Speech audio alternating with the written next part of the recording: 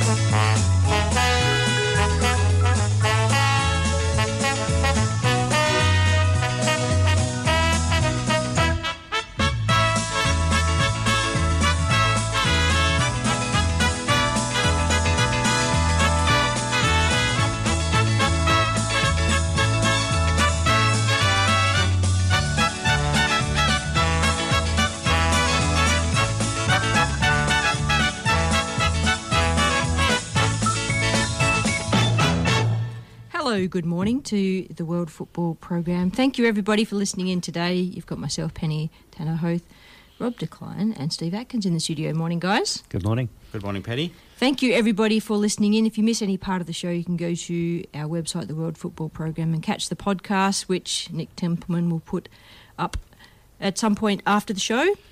Thank you, Nick. That is Miranda's dad. Yes, that Templeman name, which is becoming quite famous around Western Australia for lots of things like the Sports Minister and Young Matilda's goalkeeper. We're pretty good at producing some national goalkeepers in this state, actually, Rob. Yes, absolutely. Zara Board from Subiaco, where you're landing, Steve. That's right. Tracy Wheeler, who's at my club, and Miranda Templeman. And I'm sure there's others that'll come along, or Morgan Aquino, great goalkeeper. We're doing really well here in West Australia. Something in the water over this way. All very good. The week has looked pretty amazing football-wise. Wrapped up everything locally, I think, now into awards nights kind of space, which will wrap up over the next month with some pretty splashy affairs across different clubs. And looking towards World Cup for the men's, and still a few games to play for the women's leading into next year's World Cup. What do they call it when they draw the groups for the Women's World Cup? The draw. That's happening this afternoon on Channel 10, I think it is, and also in Northbridge it'll happen. Football West is putting something on the Northbridge Plaza big screen there, so if you look on the Football West board, if you want to do that in Northbridge tonight, you can go and find out who Australia's playing in the World Cup for the women next year. Unfortunately not here in Perth. No, but Matildas, that is. Yeah, I know, yeah. Do hop on to the World Football Program Facebook page if you want and load your team or club news there, or any comments about anything, you're quite welcome to like the page and comments. We do appreciate that. Peter Wright is one of our avid Facebook posters. Appreciate all your comments and news that you link in there, Pete. Thank you. Our guests for the show this week include Teo Palazzeri, who is a Paramount Football match commentator. We'll be talking about A-League Socceroos, Ballon d'Or, World Cup, whatever we can fit in that conversation. Neil Bennett from Beyond 90, and yes, Perth Red Star. He's the media man there. We'll talk about women's football, impending league coming up for, I still call it W League, but the A-League women. I don't like that. I don't like saying that. We'll have a chat to Cameron Hart, who is the CEO, Events Management Queensland. That's a long spiel. It's about the Pan Pacific Masters Games coming up. I think there's been a bit of a hiatus with COVID in the leagues or competitions games over the past few years, so we'll have a chat about how that's gone. It's one of the biggest competitions in the world at World Masters level. And if you see any of the online posts about the Masters Games in Australia, you'll see that there's like 10, 15,000 people who attend these games. It's absolutely incredible. It just kind of reflects the growth of master sports, not just about soccer and football. It's about sports around Australia and the world. So we'll have a chat to Cameron about that. And then we'll have a chat to Jim Webb, the Next Goal Wins podcaster. He'll be new to the program, and we'll talk about the Men's World Cup, profile one of the groups, and his lovely accent will no doubt be a little bit biased towards some of the teams in that group. So, guys, before we move on to our first guest, Steve, wearing a lovely new shirt there. Tell us about that. Yeah, the new shirt is Subiaco, which was announced last night. I've been speaking to Subi over the last 2 to 3 weeks with Adi Zurich, Greg Farrell, who's also a regular on this show, and Drew Palmer, the president. And through our discussions, I just really liked the vision and the philosophy of the club and how they want to promote the women's game next year in particular. And good to be on board with that. And a big thank you to our sponsors and partners, and Greg Farrell's part of that with Futsal WA. So we know how his philosophy goes. I think it's a good team. I hope you do well there. Yeah, I think NPLW towards the end of this season that Subi was probably one of the fast improving teams and played some exciting football. Absolutely. And whilst I was at Balcatta, they beat us twice in 4 days, unfortunately, which they do keep reminding me about. But definitely an improving team. They've got good philosophies around the younger girls coming through over the next 2, 3, 4 years. So it's good to be on board. Yep, and also we'll mention at this point too, our other partners and sponsors are Oswest Fencing and Wrought Iron and Gate and Fence Hardware. Just like a lot of trades in construction, they're absolutely getting hammered with business and people doing all these home projects out of the back of COVID and coming into Christmas period. So thanks everyone for your sponsorship and partnership there. And also everybody who becomes a member of the program costs less than $60. You can ring the station during the week or hop online to the Radio Fremantle website. It just helps us as volunteers keep the station going. We just raise money and get to air and talk football, which we love doing. Rob, what's your story this week? What news have you got to tell us? Obviously, I'm wearing a lot of hats. So, Fremantle five-a-side shirt being one of them? Yeah, that's bigger and better. We're growing again, 20% over there, so that's like 250 teams. Does that mean more lights next year for the competition so you can get the far back part of the pitch to get a few more pitches in there? You have to talk to the council about that. That's going really well. Obviously, I have my other head is with Fremantle City. We also play in the NPL, and we're actually very happy to announce this week that we have a new coach as well in Faye Chalmers. So, which is really good because we've been promoting females on our committee and coaches as well. So to have a female NPL coach is obviously very good, and we also have a coach doing our amateur team last year. So that. That's really positive, I think. Yep, and Faye's come out of the NTC program, right? That's right, yep. And the junior Matilda, so she was, involved as well. So we're very excited about that. So that's the news at our end, and then obviously I also wear the head of the Women's Standing Committee, and I alluded already at that we have. Managed together with Sara, who did a lot of work at Football West level to bring the proposals forward and do some background research on it, and that's before the board on Tuesday with some I consider relatively big changes. So in the junior girls. Now, don't launch into that because when we speak to Neil Bennett, I'm sure he'll want to get into the discussion about that after we speak to Teo. So just hold that thought, all right? All right. So, and the women's as well. Do I keep the information about the women's health as absolutely. Well? Yeah. We'll have a big discussion about that. So just, we've just gone past the Ballon d'Or this week, and, what else has been across your radar? Steve, news of the week for you?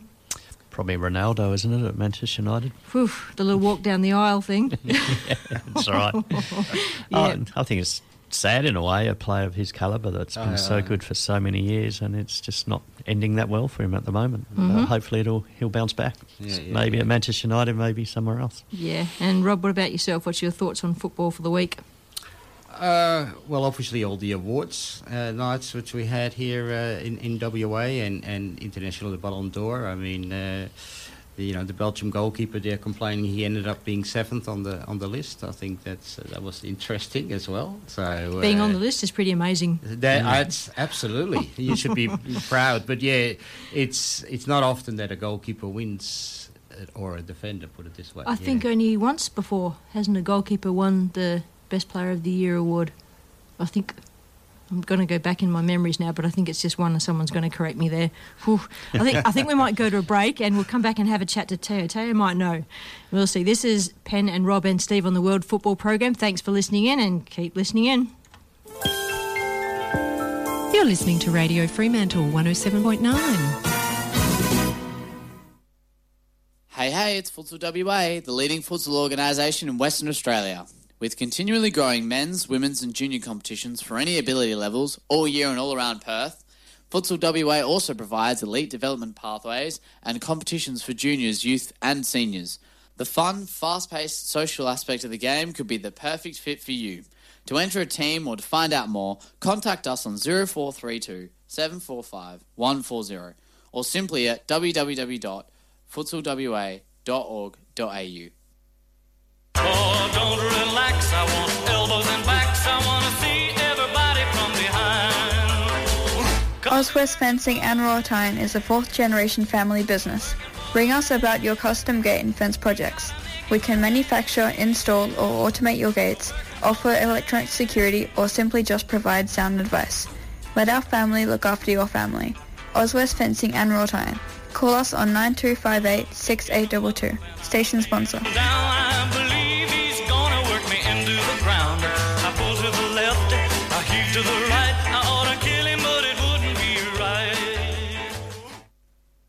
Welcome back to the World Football Program. Pen, Rob and Steve in the studio, and Teo Pellizzeri, who is a match commentator with 10 and Paramount these days. Good morning, good afternoon, Teo. How are you? Very good afternoon. Good, thanks.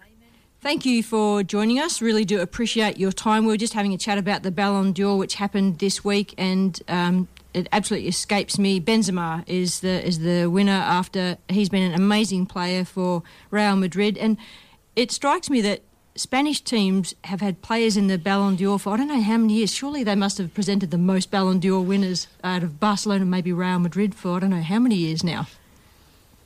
Yeah, it perhaps speaks to the fact that even though the Premier League is a global marketing juggernaut, there is resentment towards English clubs and perhaps towards the English press. I mean, it's a journalist-voted award, and maybe there is that jealousy that still exists towards England's imperialistic history in the world of football and its sort of self-appointed custodianship of the game. And I think that's probably, been misleading, because I suspect that if you're having the same league win the Ballon d'Or for almost a decade straight now, it perhaps speaks to the fact that either the voters are wrong or they're just not looking hard enough if they are actually the right people for the job. That's a big call. Yep. So, where does that put... I'm thinking of Sam Kerr, and he's finished 3rd how many times, but just to be on that list is pretty amazing, and 3rd in the world is pretty cool. Mm-hmm. Well, I think it's different with the WSL. I mean, I was referring specifically to the men's award in the Premier League. You'd find it hard to believe that La Liga, where it has been a duopoly for the last 5 or 6 years, and I think Atletico Madrid snuck in there and won the title 6 years ago, that it should have a monopoly on this award. But they did change the way the women's award works with voting. They limited it to the top 50 nations in the world this time around. I understand that Beth Mead only lost by a single vote to Alexia Putellas, so she would have been the first player from an English club to win the women's award ever, and the first one to win the award since. Cristiano Ronaldo won it for Manchester United in 2008, and before that, Michael Owen in 2001. So it would have been just the second in 20 years had Beth Mead scored just 2 extra votes from the voting judges. And again, Alexia Putellas was from Barcelona, so another Spanish club producing some good footballers, Teo. Yeah, and I think it's largely based on the Champions League because, of course, she missed the Euros. And when she went down injured before the Euros, a lot of people, myself included, assumed that player of the tournament at the Euros would equate to Ballon d'Or winner. And perhaps Beth Mead not being super impressive in the final and maybe running out of steam by the end of the tournament, still having impressive enough numbers to be player of the tournament over the 6 games. But maybe not having a great final might have been just the last thing which tipped people's opinions to go for Putellas and her crazy numbers. But again, that's reflected by Barcelona walking the Spanish league, winning all 30 games with a goal difference of more than 100. And again, I would question how many of the voters actually watch the Spanish league rather than simply look at the goals and assists. Yep. Yeah, and if we look at Sam Kerr finishing third, and I don't know what the numbers were between Beth Mead and Alexia Putellas, but with Australia, we've not had the best results. The Asian Confederation in Australia's not been a killer nation, which probably is a bit of a killer for Sam in terms of she's done really well with her professional career, but not so well for her national career. Or I should say, Australia's not done so well in terms of numbers compared to some of the other nominees, where in their Beth Mead in England, they've done really well. So Sam's got a bit of work to do. I think Matildas have got a bit of work to do to help Sam out there. Well, I think the issue for Sam Kerr is you look at who she scored against this calendar year: Indonesia, Thailand, the Philippines and New Zealand.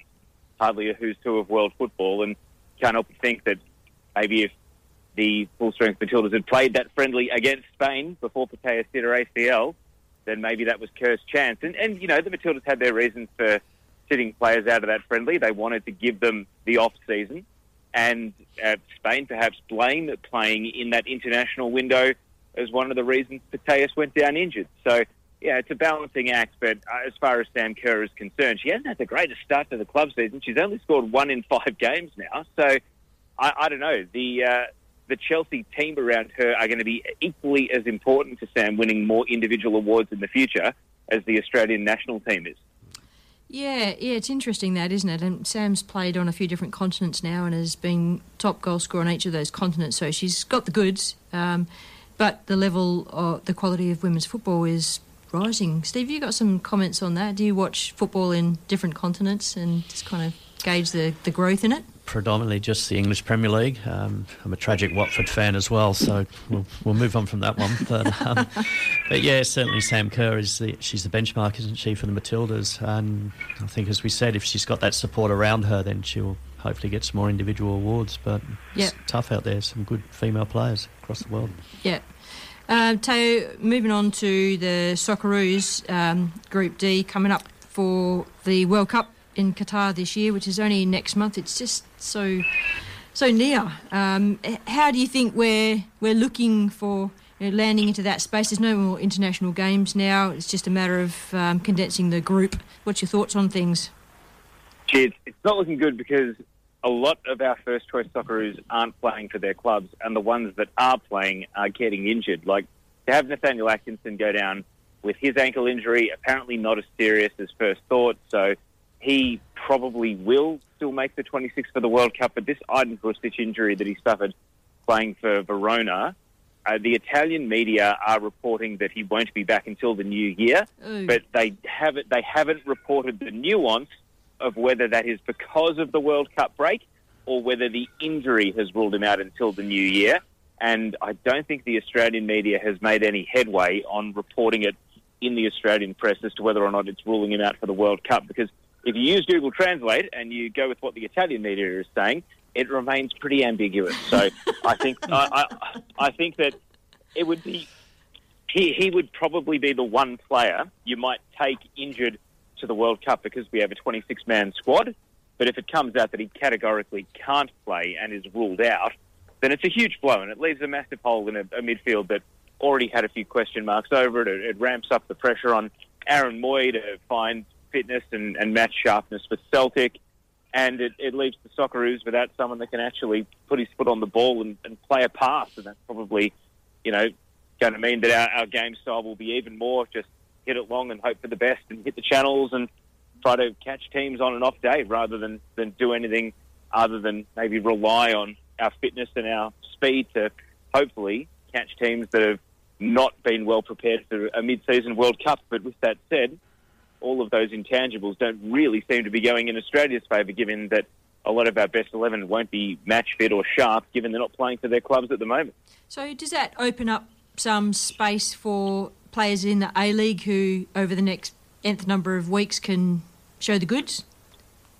Not really. I think the A-League players are just about out of time themselves. I know there's been a lot of Victory fans question why isn't Jake Brimmer in the mix for the Socceroos, but he's hardly started the season in fantastic form. And as far as the A-League-based midfielders go, no, I think that someone like a Cammy Devlin or a Callum Elder will probably be the beneficiary of a Hrustic injury, but I don't think there are any winners from a Hrustic injury if we can't take him to the World Cup at all. What do you think, guys, about the midfield, Steve, Rob? Anyone outstanding for you? No, I can't see anyone here from the A-League, stepping up. Maybe we have some players still overseas, I mean, they've got plenty of Australians playing overseas, so it's not my job to scout all of them, and you don't hear really a lot about them. So yeah. What do you reckon, Teo, in terms of midfielders? Who would be your ideal midfield for the Socceroos? Gee, well, my ideal midfield and realistically what we're going to pick are, probably two different things. Moy's going to play regardless, so he'll be in there. Jackson Irvine will 100% be in there. And if it's not Hrustic who's the third player, then I suspect Cam Devlin could make a run. Kenny Dougal might get his hopes revived because he played in that friendly against Jordan before the two World Cup qualifiers, but then we didn't even see him on the bench for the actual World Cup qualifiers. But he's been playing for Blackpool, and that's his advantage, that where other players are stuck on the bench or are not getting much game time. I mean, really, it's Tom Rogic. Rogic would be great to come back in, but it has whatever caused him to leave the Socceroos qualifying camp been resolved. It remains a complete mystery. It's not. Sometimes, journalists and media figures will know the backstory and will talk around it because it's personal or because there's issues that aren't clear. This one is actually just a genuine mystery and no one knows. Like, the real story is not out there. No one actually knows what the reason was that Tom Rogic walked away from Socceroos camp. So hopefully his game time with West Brom increases. He's been used as a sub in recent games, and it means that he'll make our 26 for the World Cup, and it'll be Moy, Irvine, Rogic. Maybe that'll be the answer. Maybe, yeah, it is a mystery, absolutely. I'm not sure about Tom Rogic. I like his creativity, but in terms of strength and consistency over time, I don't know, I just have a couple of question marks with him there. No one doubts his skills and his creativity, but I don't know, is playing for the Socceroos and in the space that playing for a national team does that work for him? I don't know, beats me. I mean, every time we've needed Aaron Moy, he's broken a leg to get there. We play him half fit until he gets fit, and then he looks like he does the goods, and he's solid, and he needs other people around him to be creative because he's just that solid kind of player who will just hit that pass, get at someone's feet, get in their space or whatever. But you need other people around him to stop us playing that hit the ball over the top and just get it to the strikers running kind of scenario you presented before, which I really don't like in my head. It's really easy to predict, and we're not going to get out of our group stage if we do that. No. So moving over to the A-League, only 2 rounds in. What's taken your fancy about the competition so far? I think that Western United's slow start to the season, they got their first point last night, that draw against Macarthur, but Macarthur had been one of the good stories. They're still unbeaten. I think the crowd situation for a lot of the clubs hasn't been great. So Sydney FC at home, Melbourne Victory at home with the derby tonight. These are going to be the games that sort of get people's attention and get them enthused. And I don't think there's ever been any real doubt over a Big Blue or a derby in the A-League. It's a scenario like last night where it's Western United against Macarthur, or it's when Victory or Sydney FC host, a Newcastle or a Perth or Central Coast or Wellington. That's where the league is probably going to be tested. So I think the most important thing is just to absolutely make the most of the big occasions when they're here and get the eyeballs on the league, because that's what will get people enthused about the full season and all the games. And I suppose with Garen Quoll, his farewell tour before he leaves the league, we only get to see him a couple more times. Nestori Irinkunda is someone I want to see playing more for Adelaide United.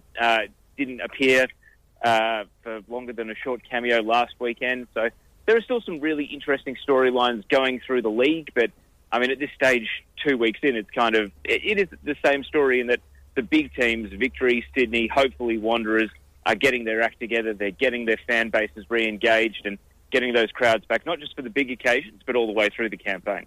Yeah, you said the crowd thing a couple of times in your conversation there. I looked at the stats last night, and there was quite a few games that only got about 3,000 people to the games, and then there was, I forget which game it was, probably a Melbourne Victory game, was about 18,000. So it's really varied with the amount of attendance. What do you put that down to?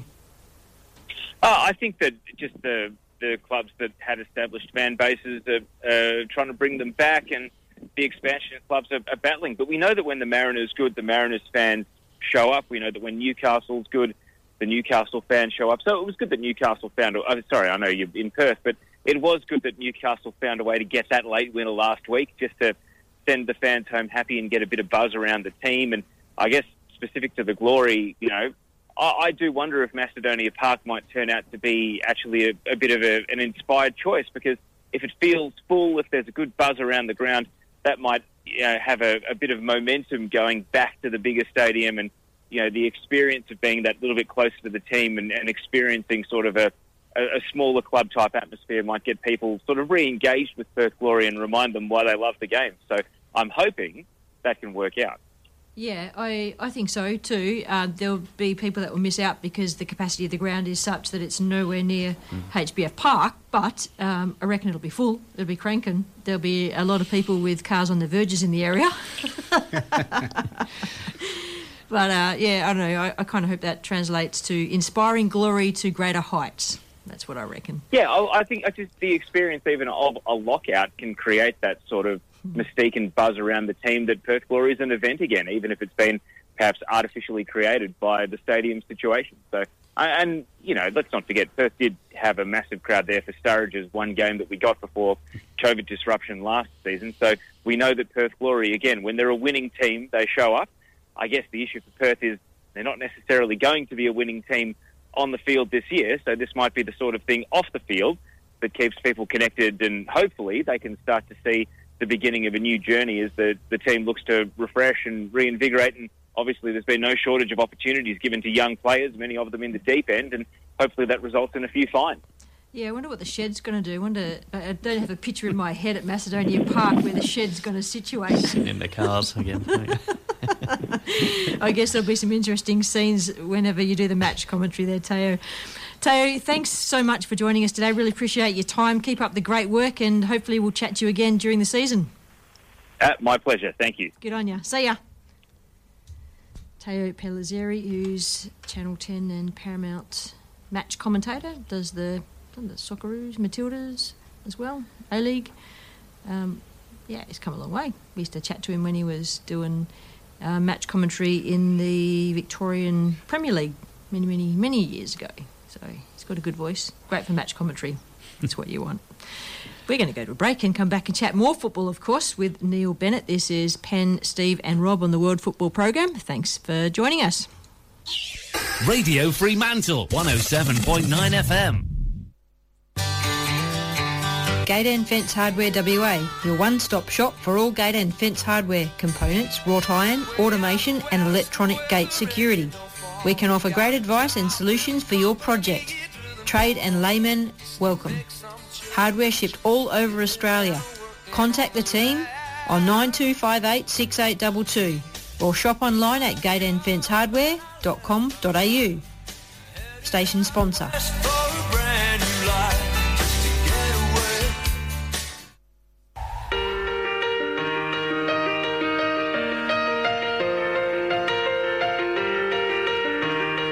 You're listening to the World Football Programme on Radio Fremantle. We are proud to be the longest running football show on radio in Australia. Join myself, Penny Tanner-Hoth, Pete Skeeler, Sean Kelly and Hugh Best every Saturday morning in the 10 a.m. to noon space. You will hear football conversations with a range of guests and gurus. The show lands as a podcast on our website, and you can subscribe so you don't miss an episode. Thanks for listening in to the World Football Program. You can move a mountain, you can break rocks, you can be a master, don't wait for luck, dedicate yourself and you can find yourself standing in the Hall of Fame. Welcome back to the World Football Program. Penn, Steve and Rob in the studio, and on the line we've got Neil Bennett, Beyond 90 sports writer. Would you like me to introduce you with any other strings to the bow, Neil? No, I think that's enough, Penn. It keeps me going. I'm obviously attached with Perth Red Star, but we'll just stick with the Beyond 90, I think, for now. Cool. So let's kick off with, I'd like to say, free tickets available for anyone under the age of 16, or is it just females? I think it's anyone under the age of 16 who wants to go and watch any of the A-League W games this year. So if you go to Macedonia Park or you travel across Australia, you can apply for a pass online that gets you to see all the games without cost, which is brought to you by the managers of the A-League. Well done to that. That's good. If you can get into Macedonia Park, well done on that too, because hopefully it'll be a tight fit this year, Neil. Yeah, so I mean, I don't know how they're going to handle the parking, because as many of us would know, there's only one way in there, and it's through some suburban streets, so that could be quite an interesting one if they do start to get some big crowds. Fingers crossed they do. Well, yeah, absolutely, for the men's and the women's games. Do you know where the Glory women are training at the moment?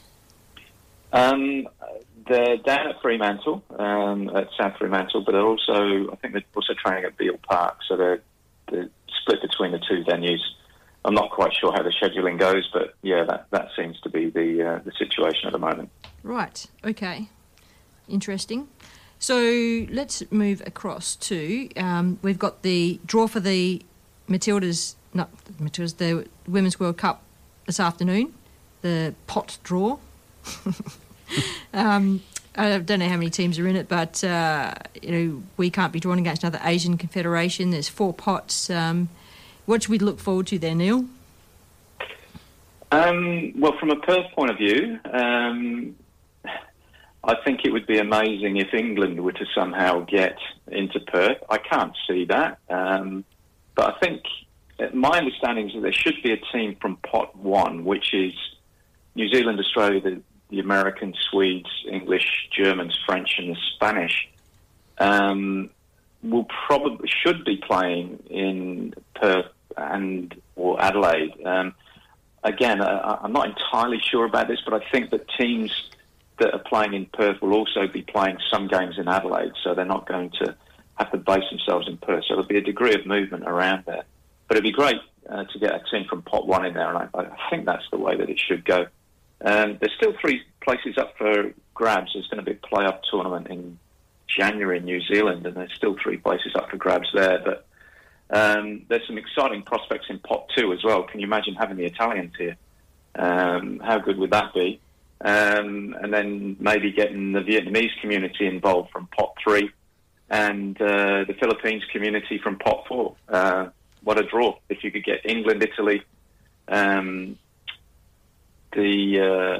which ones did I say are Vietnam and the Philippines. Although I'm not sure that the Vietnamese and the Philippines would necessarily be allowed to be in the same draw. So maybe the Nigerians from Pot 4 get some of the African countries in, or even Morocco or Zambia. So whoever we get, I think I know from a fact, trying to apply for tickets myself, that they're selling out really, really quickly. So I think we're just going to get full houses for the 5 games that Perth's going to host. Yeah, I understand it that we can't draw our host, so we can't be playing New Zealand and we can't be playing anyone in the same confederation. So no, that's right, and New Zealand will be based in New Zealand for the group games at least anyway. Similarly with Australia, the Matildas will be playing over east all the time, right through. We won't see them here in Perth, which is, we've come to expect that, unfortunately. Yeah, it's bloody unfortunate.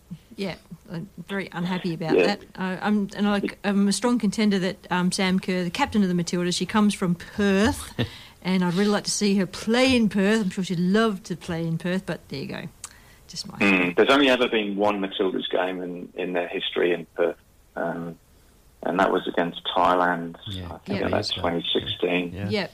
So it's really, really bad that we don't get to see the top women's international team in Australia playing here in Perth.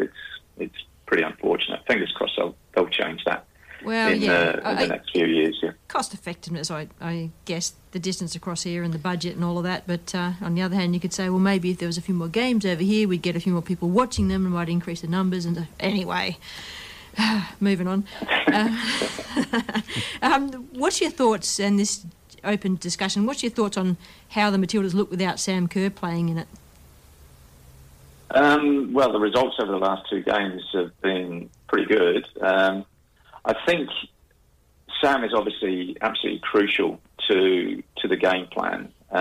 You just can't not have her playing. But in a tournament like the World Cup, you're going to need to switch up and change things around. And I think that's what Gustafsson has been doing. Yes.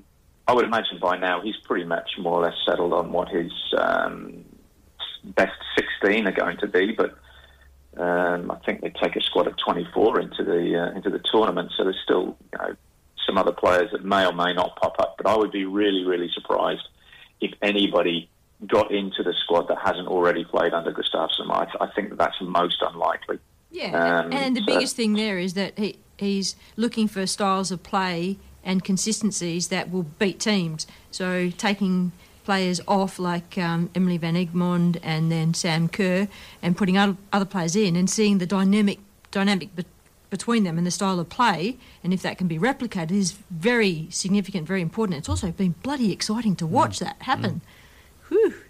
So, Chidiac yes, has been a real boost. Van Egmond has her strengths, but I think Chidiac brings an X factor into the game that, sometimes you're going to need that to break down teams that maybe want to park the bus.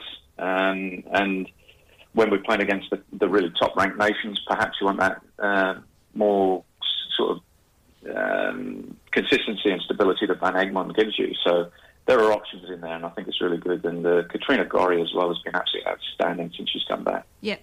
Yeah, she has. It's been great. Yeah, I like what Gorry and Chidiac bring. They're very creative, can hit good passes. Katrina Gorry's vision and passing is really good. And Chidiac just is creative, and her fitness is incredible, actually. Her mobility across the park is great, and that just shakes things up. And you're right. If we have someone who parks the bus, is she the person who's going to try and break it down? Get that one-on-one and then the second player and whatever and have a shot? Yeah, bring it on. Yeah, I also think the form of Catley and Ford for Arsenal in the women's league in England, and their performance in a Champions League game against PSG was incredible. Catley really has, she's stepped right up now, and she can be considered one of the best defenders in the world at the moment. And Ford is really blossoming at Arsenal, and I think she's another player that could be very, very dangerous for Australia. Absolutely, yeah, definitely. Do you know how Ellie Carpenter's travelling? I believe she's into full rehab. She's running. It looks like she's out striking the ball as well, so that's a good sign because she's a big miss. When you're talking about mobility and movement and fitness, there's none more so than Carpenter. She plays like two players. Yep. So she is a big miss, but it looks like she's on track now. How much you would get out of her in the tournament, just a year or so out from an ACL, that remains to be seen. But I've no doubt that if she's fit, she'll be in the squad. Yeah, and would she be that player that you could bring on for part of a game or one game and then maybe miss the next game if fitness is not there? Would that add value to the squad? Probably it would, but who would miss out if that was the scenario? Yeah, there's all those variables that Gustafsson and his team have got to think about. Yeah, and it's the presence around the squad too if Carpenter's there, with her experience and what she can bring to the team. Yeah, definitely. I mean, she's played at the very highest level in Europe, and obviously been at very high levels for the Matildas for a long time as well. So you're right, she does bring an awful lot to the game. Yes. Let's move on to Perth Glory and the A-League women. The squad's coming together quite nicely. They've started training. They'll be playing at Macedonia Park. The season starts in November. I think Sunday the 11th of November is their first game. at home. I'm not quite sure if that's the first game of the season. No, I think their first game they're playing away. Okay. So I think it's a little bit, maybe a week after that, their first home game. Okay. At Massey Park, I think. So they're only a matter of weeks away before the season kicks in, really. Are we doing enough to promote that out to the community, Neil? I think Perth Glory are, yeah, but it's disappointing. I mean, they're off down to Dunsborough next weekend for a clinic. And whilst that's fabulous for the people in the southwest, they went down to Margaret River last year. If you're going to do that, why are you going back down to the southwest? Why aren't you going out to the goldfields or up to the Midwest? So that seems a strange one to me. I've also heard no plans at all of them playing any friendlies against local opposition, be that a WA state team or, you know, even playing the champions from last year, Red Star. So it's why not? Yeah, I mean, absolutely. Yeah, it's just that they did play. What do they call the challenge? Was it called the Challenge Cup last year, or I can't remember what it was called? But they have. No, played... they didn't play the state team last year. Was it the year before? The year before they did. Okay. But they didn't play them at all last year. They played all their warm-up games against boys' teams. Okay. Now, if you're going to be promoting the squad and promoting the game, surely you would be wanting to play against local women. To get the profile of the community raised. Absolutely. Yeah, you know, and this is an ongoing issue with Glory. I mean, the men's team did it. The men's team played against the men's state team. Yep. They also played friendlies against Inglewood. I think they played against them. Is there a reason they wouldn't be doing it this year? Like, I don't know, they haven't got their full squad together, or dynamics of club grounds or whatever not available? No, I hate to say this, but I think that the feeling is that they're not going to get tested, and so they don't want to play them. Oh, that was a big call. Ooh. Yeah. Well, that's good for the Glory and them going into the season feeling very confident. Look, I think it's a missed opportunity. If they don't play against a state team, and Steve would know this, you know, if you're going to pull a state team together, you need, I mean, we're 3 weeks out from the start of the season. You need more time than that to pull a state team together, otherwise it does become meaningless. So, and as there's no sign of it, they're going to be away next weekend. I would suggest that the Glory coaching staff have probably decided that they're going to do the same as they did last season and just play warm-up games against local boys teams, be that Perth Glory Academy teams or something like that, to tune them up. But yeah, it's a missed opportunity to promote that within the local community. Do they advertise that, Neil, their pre-league games against boys' teams? Because I haven't actually seen them play against any boys' team, but I wouldn't mind seeing that. No, it's all closed. It's all closed off. So they're closed sessions. And I think the first season, in fact, the first season that the Packers was in charge, I don't believe that they played the state team either. They played an intra game. They played against themselves with the train-on squad against the full squad. There were obviously reasons for that because of COVID, and Alex only got into the position about 3 or 4 weeks out from the season, so he had little time to organise things. But this is, you know, the last time that they played against the state team, you're talking now 4 years. So what does that give the local players who feel that they want to shine, who don't get into train-on squads? There's no opportunities for them. Does that mean that Perth Glory have got an obligation to develop local players? I don't know. You could throw that one open for conversation. I'd like to get the views of Steve and Rob on that one, but I think they do have a role to play, and I think they have a very important role to play. But at the moment, they don't seem to be picking that up. Yeah, Rob. Women's Standing Committee Chair, any thoughts? Does that get put on the table at all? No, I think it would actually be a very good point to bring on because, you know, we need to develop the game here in our state, you know. So if they're isolated, what they're obviously doing at the moment, you know, they alienate the rest of the competition. And I think it would be very good for all the girls who are playing at the NPL level to be aspiring even, you know, to play either at the Glory or at least get some games against them. So, well, we would assume that the coach has been out scouting or someone scouting on his behalf to capture any of the best talent from our local competition to trial with the squad? We would assume that, wouldn't we? Of course we would. Yeah. We would assume it, but I don't think that's happening. And I think the writing on the wall this season, Neil, that a lot of players went from the across to the east to look at opportunities over there. So if we're not providing opportunities here to maybe, all jokes aside, a Red Star playing against Perth Glory in a practice game, then where's the incentive? That's right. Yeah, I mean, I would ask you, Steve, if you'd had any contact with the Glory coaching staff during the season at Balcatta. No. No, and there was none at Perth Soccer Club, I know that. None at Fremantle. There was none at Fremantle, there was none with Red Star. So you're talking an NCC as well. The top 4 clubs had very little interaction with the Perth Glory coaching staff. On the other hand, though, anybody can go and watch a game and not have to contact the coaching staff, so they can just go and watch a game, and you can catch everything live streaming. So it's not necessarily that they haven't contacted the club, and that means they've been off the table. It just means that they haven't contacted the club. But you should be talking to the coaches, surely, to find out who the coaches are saying, because they're seeing them week in, week out, and at training twice a week, to say, well, this player is showing some real signs of development. You need to have a look at this. There was no sign of any Perth Glory coaches at the grand final, for example. And not just for the grand final for the women, but also the NPL, but the under-21s.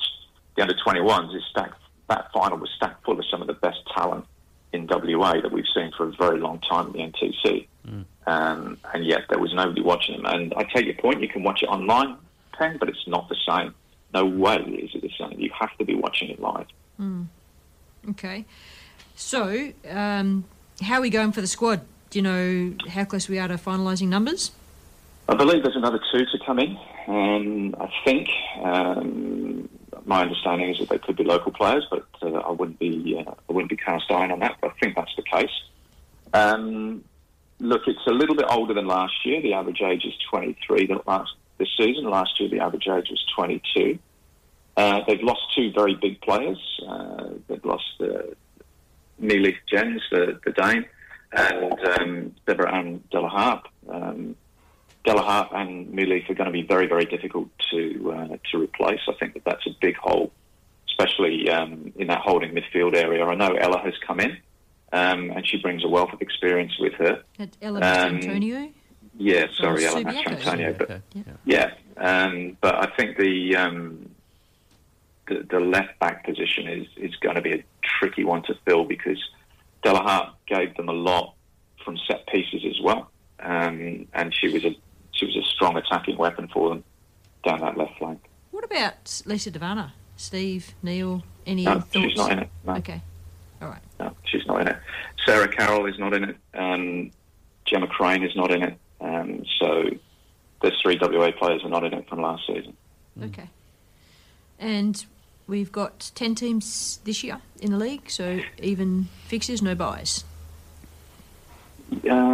Yes, that's correct. And then we've got another team coming in 2023, Central Coast Mariners. So, and Steve's point is well made, but the actual numbers of players that went over east, from a perspective of new players going over east, I think Abby Green went over there. Just trying to remember. Ellie Lamont. Perth Soccer Club, right? Didn't Abby land back at Perth? No. Didn't she? Abby Green. No, Abby. Okay. She was playing in Sydney. McKenna went across as well. Tian McKenna went across. Isabella Warhead went across. Baxter Few went across. Yeah. But Baxter and Ellie haven't got contracts. And then you also had the likes of Hannah Lowry, Morgan Aquino, who'd already been over there. So whilst there were a few players going over there, it wasn't a massive, massive exodus, and I don't think that we can use that in any way to say, that the league was weakened at the NPL level this season. I think there was a lot of movement every season. But yeah, there's no doubt that players are looking at the eastern states, and there's a number of reasons for that. It's not just the fact that they feel that they're not getting opportunities here. There's the financial side of it. But for a kid of 17, 18 to relocate to Sydney, that's one big, big move. But let's also look at the impending Women's World Cup. kids with stars in their eyes might be thinking, well, okay, better competitions over there, more opportunities, more possibility of getting identified, getting to places or in closer proximity. I mean, there's a lot more things about stepping up your pathway in your career over that side of the country than there are here. And we know that the quality and numbers are increasing at the higher level as you do. Organically, it's growing. So, you know, it's the movement. No, I disagree. I disagree. Ishbia Brooking and also Tanika Lala are two really, really good examples of young WA players who shone at the Nationals. They don't need to go over east. They've been identified from here. If you've got the talent, you'll be seen. But what's happening... They're young players, though, Neil. They're players that are going to national championships. They don't have national championships for players over the age of, 17? No, they don't, but they get identified. I mean, players like Baxter Few and Ellie Lamont are well over the age of 17. So why have they gone over? Playing better quality competition. Well, again, I disagree. Why do people think that the West Australian competition is poor? Why do they think that? Because we've never been proven against other states. 2013, the Northern Redbacks went to Adelaide and beat the Adelaide champions. Why do people continually think that the West Australian game is weaker than all the other states? I disagree with what you're saying, and I didn't say poor. I said it's better over there. So by better, if the quality of games every week is a better standard than here, and Perth Red Stars are a notch above, let's look at their season this year, case in situ. So if you go over they're not a notch above. That's the whole point. Perth Soccer Club pushed Perth Red Star all the way. NTC gave Perth Red Star very hard games.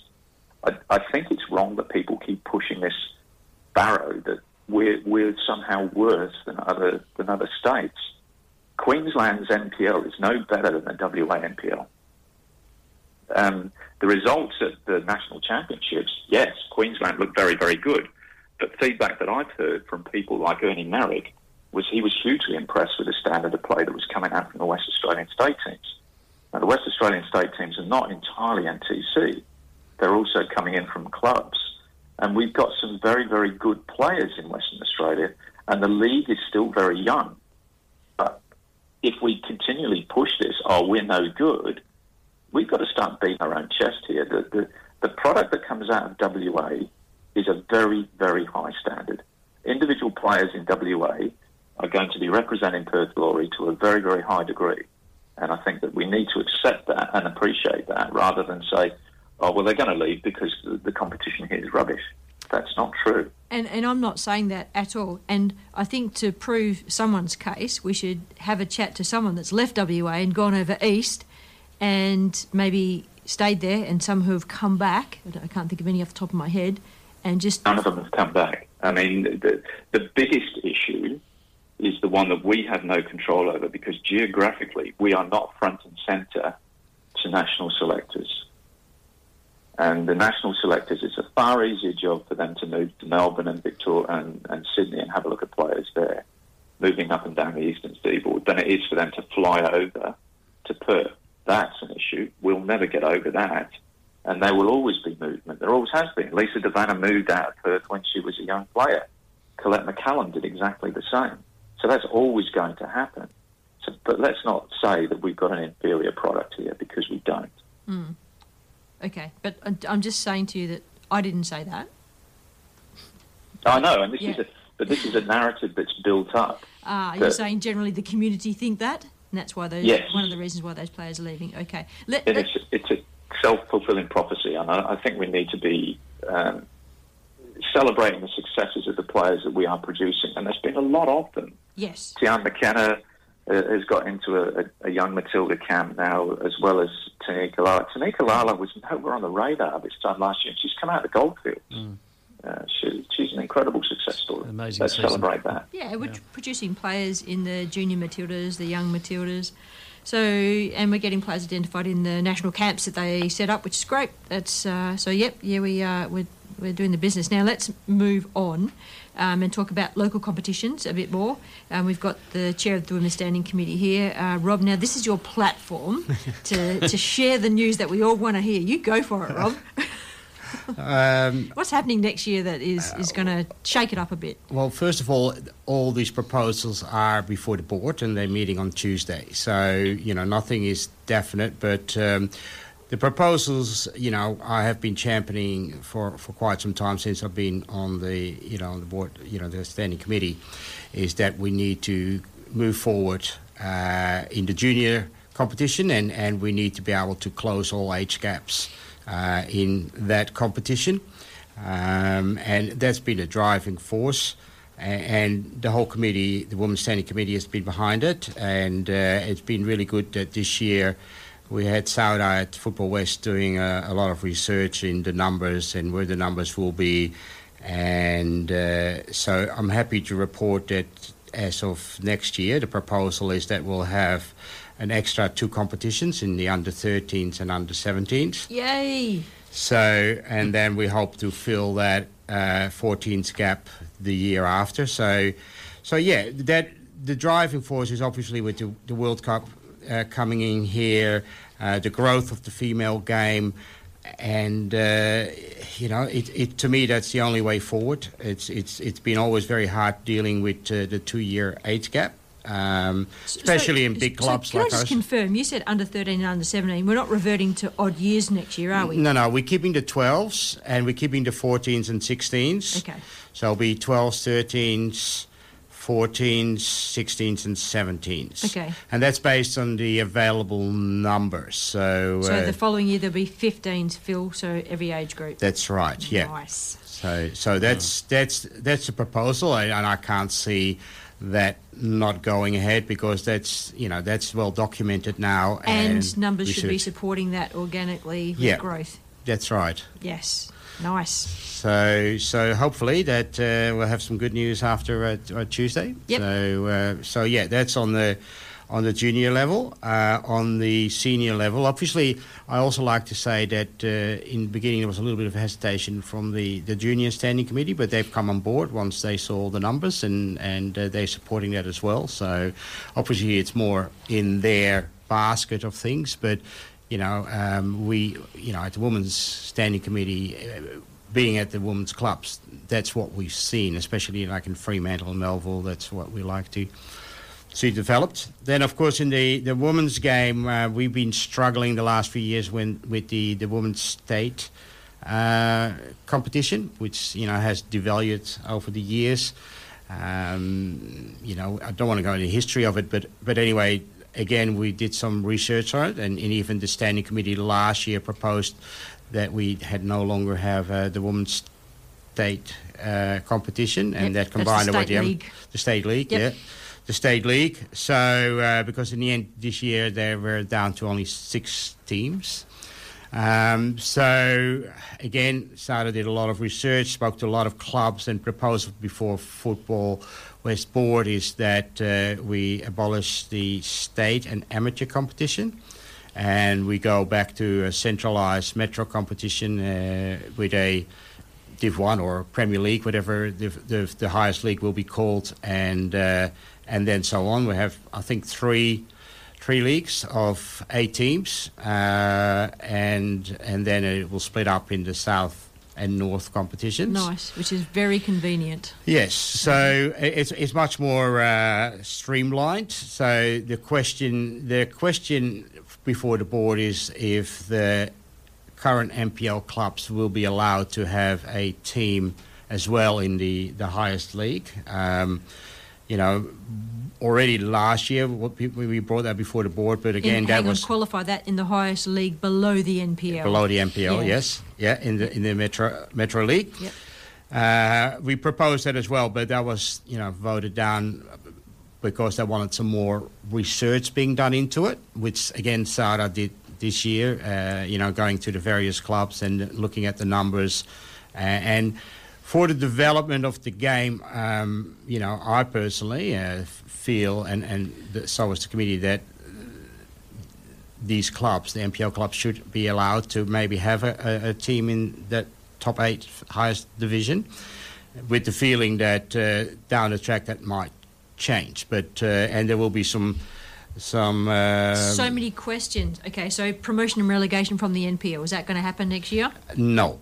Okay. At the moment, I think it was before the borders that it's 2026. So Wow. maybe 2025. So So we propose that it should be done earlier. And that might be still some work being done about it. Question, so if an NPL club has a team in NPL and then the top next tier down and they are pretty damn good and finish consistently on the top or top two, promotion and relegation, that's going to be a problem. They'll just stay there? Or yeah, there will be probably a playoff then between the highest non-NPL club. There might be some conditions being put into place, and the lowest NPL. Yeah. So potentially, if you find a club like a Red Stars calibre who have all the teams in all of the tiers of football, they could be in the NPL and 21s and top tier of that amateur competition, whatever it's called, Metro. That's right. Consistently forever. Maybe, that might change over time, but we need clubs to develop. We need clubs like UWA. We need clubs, even the Southwest Phoenix, if they're serious about wanting to go up to the NPL, to be serious about it and have a second team under 21. So there will be some conditions slowly brought into the situation. That these clubs need to have those, the juniors in place. They need to have the, second tier teams in place, so that if they have aspirations, that they can be moving up. Yes. Is there any talk of expanding the NPLW? No, not yet at the moment. No. It's going to be staying as it is till we bring promotion relegation into place. We need more clubs to want to develop the female game and be serious about it. Yeah. So just a word in from Dave Kindness. Thanks, Dave. Players that moved over east last year was at the big quest of the Glory coach, stating that the experience gained would be beneficial to the girls getting a game for Glory this season. Has that actually happened, Dave, if you're listening in? Tell us what players that worked for. That's what I want to know. Okay. So, Neil, you must have questions. You've been very quiet. Well, I was just letting Rob speak. Yeah, I mean, I think it's a terrific move. The trials are going on all over the place at the moment, as everybody knows. So hearing that news gives us a little degree of certainty. Trials at Red Star have nearly finished now, and I think many other clubs are probably close to wrapping them up. With regards to the teams in the NPL having a side in the highest league, I think one of the opportunities here is that can be used very much as a pseudo under-18s team, much like the men's NPL. They have their under-20s and their under-18s, so it can be used very much as a development squad for the clubs. And I don't think that you're going to see a team from the NPL teams sort of dominating, because there's going to be a transition of players in and out of that team over a year. I love the fact that we've got no breaks between the age groups now, because it means that you don't have a situation where you're going to have players who have got 2 years' experience at under-14s playing against a team that's just come up from the under-12s, for example. Yep. And I think that's really important. So, yeah, great initiative, and I think it's well overdue. Was there any other things that you're going to put on the table for us to stew over, Rob? Well, the only other ones, I guess, is the NPL, where there are going to be stricter control on some of the items. I think over the next few years as well, regarding junior teams having to have junior teams in the competition. Compliant with the actual NPL regulation, for which they became part of the league in the first place. Good. That's right. So we've been pushing really hard of that as well. And who's going to enforce that compliance, though? Well, that's Are you going to go out? Are you going to have a little checklist and you go to the club? Not me, no. And I guess the only other one was that the highest, there's before the board as well, is that the highest Metro League will be straight substitution instead of interchange. Ooh-wee. So that's a biggie. My players don't like that, but I'm sure. Metro League. So yeah, I don't know if that will pass, but that's I know there's a lot of resistance against that. The coach from Hammersley, their players don't want it as well, but yeah. I agree with it though, because if the pathway is that you're good enough as a team or a player to be in that league and maybe get into the NPL, you've got to be prepared. Yeah. Yeah. Oof. Yeah, 100%. I mean, it's the move out of junior football. You can see a pathway from the under-17s into whatever a club wants to call it, but that's a move out of junior football into senior football, and senior football is substitutions, interchange. That should be for the metro teams, like the old metro teams, and also for the Masters teams, because let's face it, many of the over 35s and that couldn't last 90 minutes. I know I couldn't. How does it go for the men's competition? Does anyone know? Do they have interchange up through their juniors until a certain age? There's interchange in the social competition or the Metro Leagues and the Masters, but there's straight substitution in the amateurs and state league. So that's the men's competition. Okay. Yeah. All right. And in the women's, there was only straight substitution on the state league and MPL first team, not in the under 21s, and the rest was all interchange. Yeah. Okay.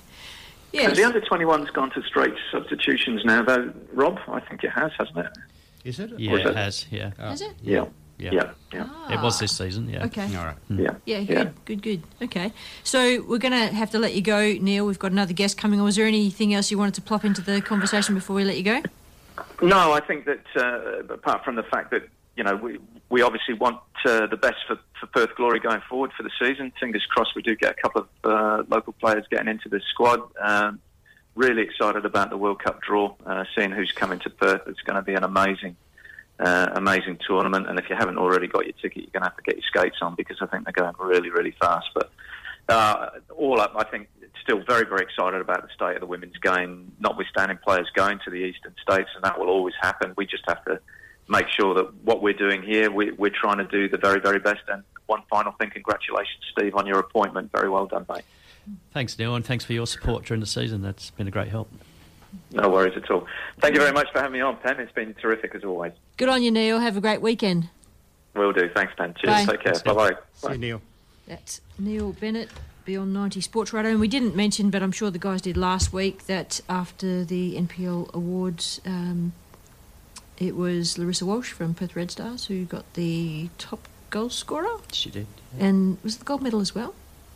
No, that was... I can't remember. Coleman? Red Star? Coleman, was it? Oh my God. Jay Coleman, I think. Already moved on. So much football's happened since then. Someone, please, let me know. Can someone tell me, was it in the past a financial award for the Yep, it was. And not this year? No, it was a lovely watch. A lovely watch. Yes. Yep, so previously when the men's and women started to combine, maybe 7 or 8 years ago, there was McInerney Ford used to sponsor the guys, and there was a lovely car for the gold medal winner, guys. And then I'm not quite sure there was a car for the women ever. Not sure about that, I could be corrected. And then there was bank account, they switched it to a bank account. I remember, was it Kate Ukic won it 1 year? Pretty sure she did. And it was fairly hefty check. Gemma Crane was the one. Yeah, maybe it's like $5,000 or $10,000. $10,000. Yeah, so for each of the winners, and then the last couple of years of the NPL Awards have been at the Western in Perth. So it's been a different affair through COVID, and it was this lovely watch, lovely watch. So I don't know the value of the watch, but it was a pretty spiffy looking thing, and that was for each of the gold medal winners. So gold medal and spiffy looking watch. My conversation about that goes something like, if the award winners are getting younger and younger, there's no point getting them a car, they can't drive. And do we want to give them a huge bank account if they're still living at home with mum and dad? Probably not. We're going to go to a break and come back and chat with Cameron Hart. This is Penn, Steve and Rob on the World Football Program. Radio Fremantle 107.9 FM.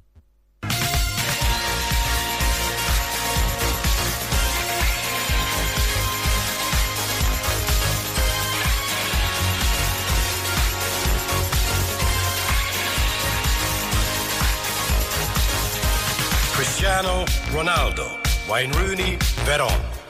Hi, I'm Peter Skiller. Everyone seems to think I'm the ultimate wingman and full of helpful information. It's true, I am. My passion is trivia and Australian football statistics.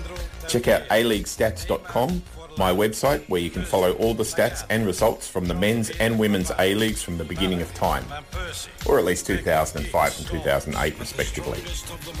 You're listening in to the World Football Program on Radio Fremantle, and we appreciate you tuning in.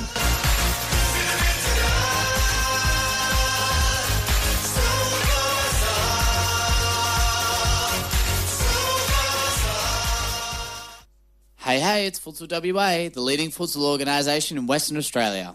With continually growing men's, women's and junior competitions for any ability levels all year and all around Perth, Futsal WA also provides elite development pathways and competitions for juniors, youth and seniors.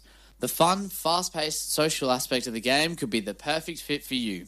To enter a team or to find out more, contact us on 0432 745 140 or simply at www.futsalwa.org.au. Welcome back to the World Football Program. This is Pen, Rob and Steve chatting with you until 12 today, and our guest online from over east is Cameron Hart, the CEO of Events Management Queensland. Good afternoon, Cameron. Good afternoon to you guys. Thank you for joining us today. It's a very long title. It also includes the Pan Pacific Masters Games. So you've got a lot on your plate, I reckon. Yeah, it's exciting for a major event company to be back running major events after the terrible few years that COVID reaped on the event industry. But we're less than 2 weeks away from this year's Pan Pacific Masters Games, and it's looking really, really good. Tell us, the unknowing us, what a Pan Pacific and a Masters Games means, and where it fits in the echelon of Masters football from local to international football. Yeah. Look, great question. So, Masters Games, I guess, if you can liken it to the same sort of format as, say, a Commonwealth Games or Olympic Games, in that it's a multi-sport event. They started back in 1985, and at that stage, a few of the international governing bodies were doing their own World Masters, like individual events. Swimming, track and field were some of the stronger ones. And at that stage, team sports like football weren't really looking at these bigger integrated Masters events. And over the years, it started growing. So it actually got to the point that 1985 was the first one, 89 was the second one, which wasn't all that successful, and the third one was actually in Brisbane, which became the World Masters Games. And Queensland really turned around the concept of Masters Games, did a lot of great promotion, and football played a big role in that event. And so the Pan Pacific Masters Games, held on the Gold Coast, is a legacy of the World Masters Games that were in Brisbane. So multi-sport format, generally for people over the age of 30. Some sports have a slightly younger age group and some have a slightly older, depending on what they are. I have a question immediately. I have a question. Yeah. There's so many professional sports people over the age of 30. Are there rules preventing them from playing? Because can you imagine like a Messi or a Benzema who's over the age of 30 playing Masters football? Look, there's not. There's no rules at all, actually. Watch out. But the great thing is, Penny, in the football particularly, we've got so many teams who are able to grade them, and the competition is run by a very experienced sports commissioner, and her committee are really good at grading things. So if they see a couple of sneaky pros getting in there and just running rampant over some of the older players, they'll do some managing of the draw around that. So Masters Games is really about the social elements of sport. If you're still old enough to play sport, it provides the opportunity to do it, and with an element of the fun and fitness, and going from there. Give us an idea of some statistics, like how many teams and players would be involved with it, where they come from, like around the world, or is it just literally the Pan-Pacific region? Yeah, so we've got, I think, 42 sports across the board in this year's Masters Games. We're looking at, we're still getting a few entries in some sports. We're looking at having over 13,000 individual participants across the game. But looking at football specifically, we've got 70 teams in football and 30 teams in walking football. Now, walking football is a new inclusion this year.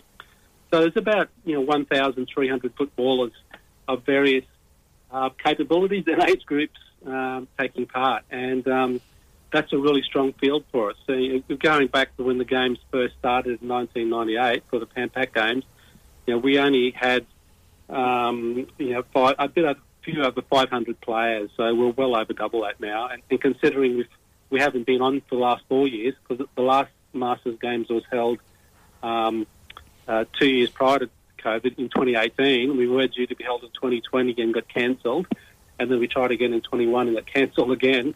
So 4 years in between, we're really, really pleased with the pickup, and it looks like we'll probably exceed our 2016 figures, which was the second biggest games ever. And we won't get near 2018 numbers where we had 16,000 players, but we're still rebuilding, and we're really pleased that we can provide these opportunities for men and women across all sports, but particularly team sports like football.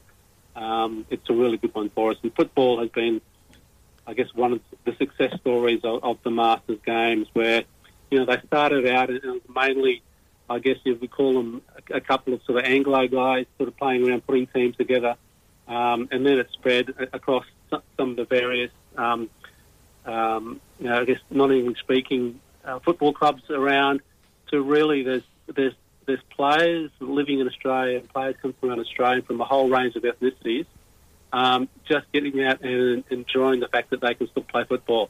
And it's generally played in really good spirits and great camaraderie. Yeah, I bet there's a lot of volunteers, especially masseurs, first aiders, and the St John Ambulance nearby as well. Absolutely, and that's a really important thing. It's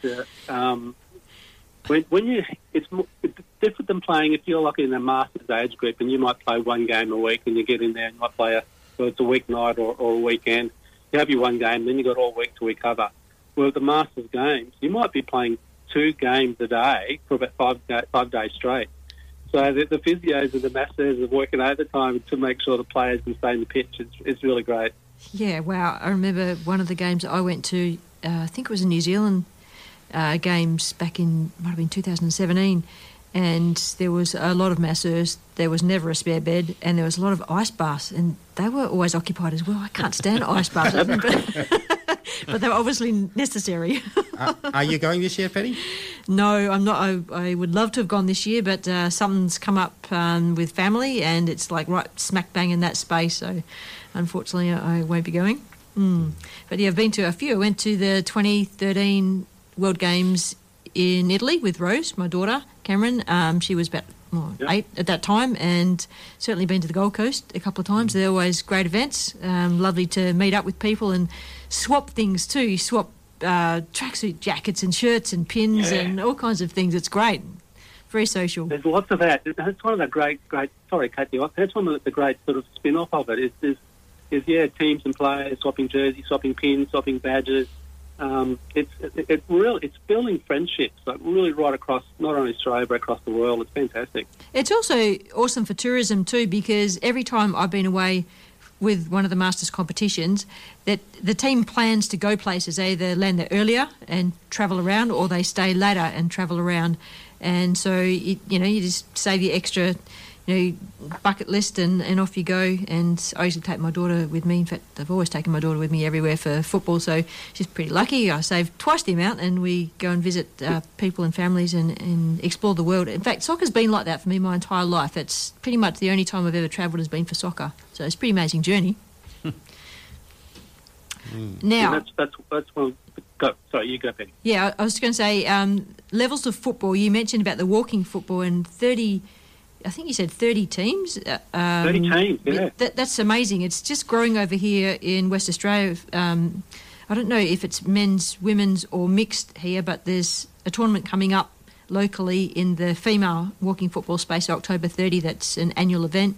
And I know there is men's walking football. I don't know if it's mixed. Is it mixed in the Masters Games? It's it's both. So it's men's, women's and mixed. If we got...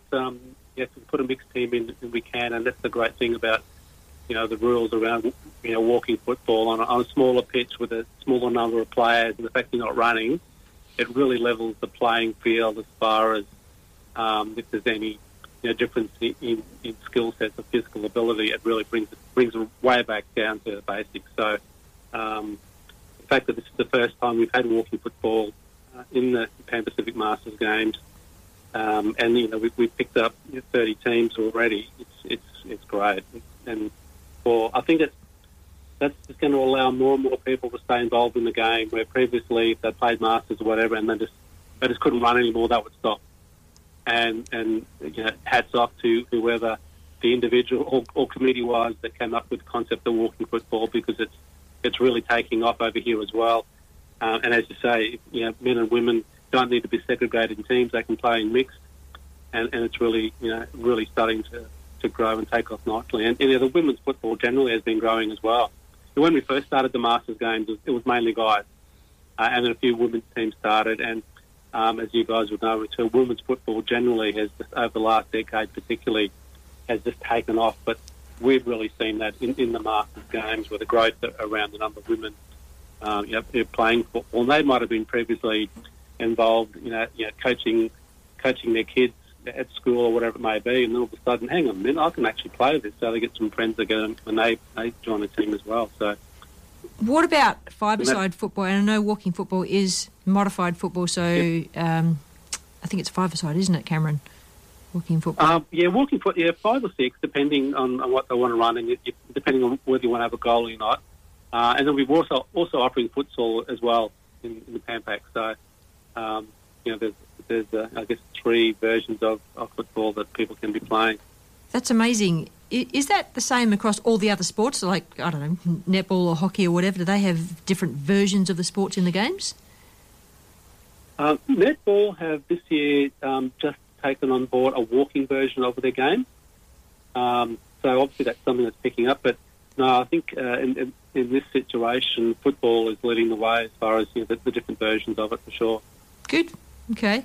And I did want to ask about the growth of all the sports. You said that the numbers back in 2018 was about 16,000 participation, and it sounds like there's pretty healthy numbers of soccer in there or football in there this year. Yeah. But generally across Australia, are you able to reflect on statistics and comparisons to world competitions? Yeah, well, as far as Masters Games go, the Pan Pacific Masters Games is the largest. We used to have it every 2 years, so it was the largest biennial Masters Games in the world, but we're actually going to start making the event annually. So it's going to be on every year, because some years some people can't make it, some years others can. So we're breaking that around, but it's certainly growing. The only Masters game in the world bigger than ours is the World Masters Games, which is played every 4 years, and they get around 25,000 people to that event across the whole range of sports. This obviously being the World Masters that has greater appeal, but certainly, I guess we're the biggest second tier of those events. Do you know how that compares to other events like Commonwealth Games, Olympic Games, etc., etc.? Yep. Participation-wise, much, much bigger. So we had the Commonwealth Games in the Gold Coast in 2018, and they had 6,500 participants, like athletes. Right. So this year we're going to have double that number of athletes taking part in the Pan Pacific Masters Games. Wow, that brings a lot of everything into the space where the games are being held. Yeah. Okay. Obviously, a lot less officials. The Olympic Games and Common Games, they've got so many coaches, officials and media and sports federations and stuff that come along with those events that make up the overall visitation numbers, so players and officials, etc., where, the Masters Games is really more about the participants and their immediate family and friends. So we'll have about 13,000 players we're anticipating, and based on previous games, they'll bring with them about another 20,000 friends and family and accompanying persons with them. So, we're thinking up something over 30,000 visitors to the Gold Coast for the game. Wow, that's kind of blown my mind. The support staff, and then there's your philosophy, right? Play it, live it, and love it. Yeah. Yep. Wow. That's right. Now, and the good thing about it, Penny, is that then trickles down. Well, it brings, and you're talking about the tourism element before, which is obviously a big driver for local government and state governments to support things like Masters Games. But we contract all community-based, say, Gold Coast associations to deliver the individual sport. So for them, they actually get a really good return and raise a lot of money out of it. If you can think, the football association we're using at Nerang, the fact that they're going to have over 1,300 players there every day for a week, there's going to be a lot of turnover through the canteen, merchandise sales and stuff like that, and it's a good opportunity for these sports to host the games. It's a lot of hard work by the committee because, as you guys know, a lot of committees are still run by volunteers.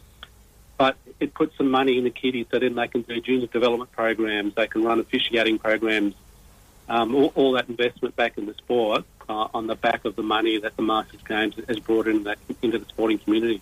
Yeah, and I'm thinking with those figures of participation that you indicated, that is a bucket load of money, even if it's just once or every 2 or every 4 years. Wow, it's impressive. Now, I do have a question before we let you go. How does this all kind of connect with FIFA? Is there any connect at all? Very loosely. So we're not sanctioned by FIFA, but we make sure that all our sports, whether it's football or otherwise, are sanctioned by, firstly, their local association and then their state body and then the national body. So the football is sanctioned through Football Queensland, and they would have sought approval from Football Australia as well, but we don't go as far up the food chain to get FIFA involved. Okay, all right. And registrations are still open? No, they've all closed off, unfortunately, because it's that time now where all the sports are actually putting the draws and the programs together. Yep. So they closed, it changed from sport to sport, but they all closed about a week and a half ago generally. So now that it's at the pointy end, all our sports conveners are frantically shuffling around the draws and making sure there's participants coming and getting value for money. And as you say, Penny, you've been here, you've seen it before. It's a big day to run a carnival, like a football carnival, soccer carnival, and the fact that you're dealing with so many and adults who can get a bit grumpy if they don't get the right draw, it's a big deal. But it all runs well in the end, and it's played in good spirits in the end of the day. Or a hot dog after the game if they've all sold out. A hot dog and a cool beverage of choice, whatever it may be, yeah. Absolutely. Now, there was one other thing. I did see, are games going to be, or the sport's going to be live streamed this time round? Some sports, we're working with a local partner who's doing some live streaming. Look, it certainly won't be to television broadcast quality, but some sports, and forgive me, I haven't confirmed whether football have got that happening as yet. It's just really just to take the games to the internet, so those friends and family supporters of players in those sports can tune in and watch what they can. Okay, good, exciting development for the future there then. And where can people find out more about the competition and follow their teams? Yeah, look, the best way is to log on to mastersgames.com.au, which is a nice easy one to remember. Yep. Hop on there and navigate to the sports tab. And then for the sports tab, you just drill down your particular sport. And in this case, football is separate from walking football. So you can go in there, and very soon the draws will be up there, so you can see what time that's all on there. And then, also from that page, you can see the tabs to follow the Pacific Masters Games social media. So if you follow that too, you'll be able to get any updates on, particularly towards we get to the finals and things like that, who's in the finals and who's playing where, and importantly, if there's any changes for any particular reason. Excellent. So once again, mastersgames.com.au. And is there a World Games due in Australia anytime soon? Not for a little while. I think you referenced the Auckland World Masters Games in 2017. Yes. The next two World Masters Games are scheduled in Asia. So the next one will be in Taiwan in, I think it's 2015. And then in Kansai in Japan in 2019. Hang on.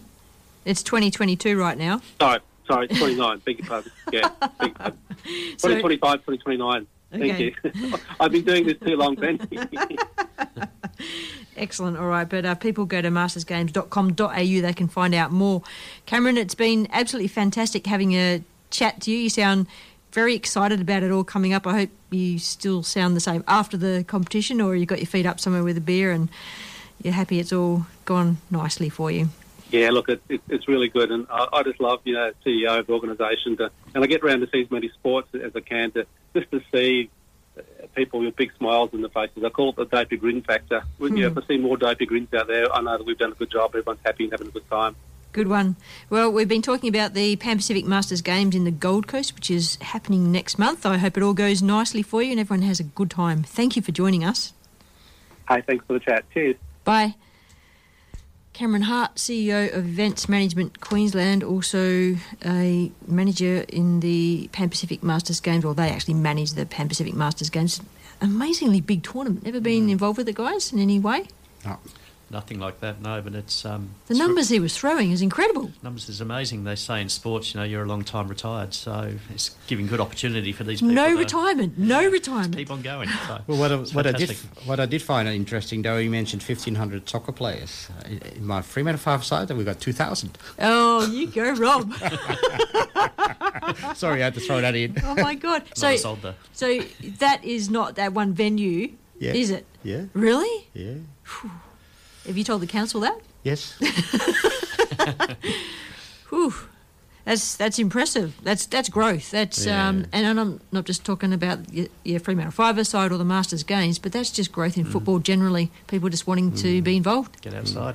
I wonder how the stats are for participants in the traditional 11-a-side, and how they are with transferring to other forms of football, and if it's affecting the 11-a-side, like they're just transferring and that's what they're playing. They're deciding not to do 11-a-side anymore. Because there's so many players I know who do 5-a-side now. They just didn't before. Yeah. So they're not doing it during the winter season. They're doing it in the summer season mostly, I find. But just about everyone I know is doing it.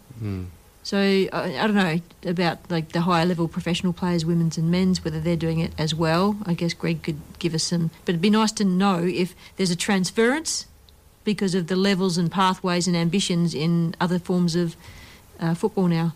Yeah, it's just a kind of a bit of a shift in that space. At Fremantle five-a-side, obviously, it's very much players who play 11-a-side and do it in the off-season because that's the only time we have hold the competition.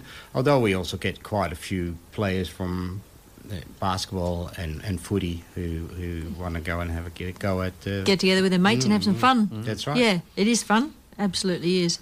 All right, this is Pen, Steve and Rob talking football. We'll be back very shortly talking more of it with Jim Webb from... Oh, my God, I had a mental blank.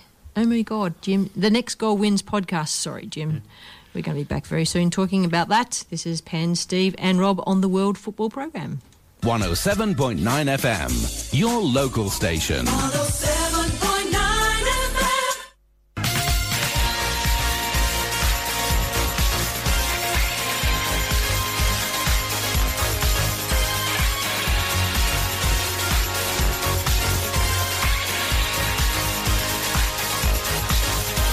Cristiano Ronaldo, Wayne Rooney, Veron. Hi, I'm Peter Skeeler. Everyone seems to think I'm the ultimate wingman and full of helpful information. It's true, I am. My passion is trivia and Australian football statistics. Check out aleaguestats.com, my website where you can follow all the stats and results from the men's and women's A-Leagues from the beginning of time, or at least 2005 and 2008 respectively. You're listening into the World Football Program on Radio Fremantle, and we appreciate you tuning in.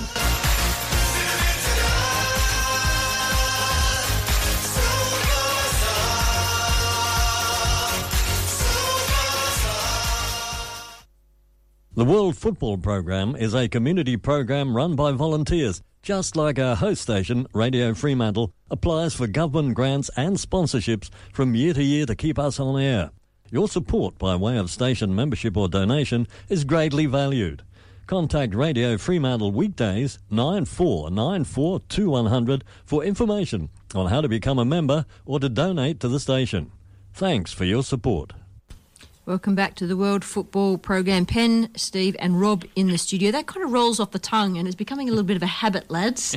That's okay. It's a good habit. We've got Jim Webb on the line with us now from Next Goal Wins podcast. Yes, sass me all you like about my mental blank. Jim, good morning. Hey, Penn, when we get to our certain ages, these things happen, don't they? Oh, and I'm not the only one who's been to Masters football tournaments, I reckon, Jim. No, I was actually meant to go to the Gold Coast in a couple of weeks' time to represent the Perth side, going to the walking football, but a late injury has stopped my international fame.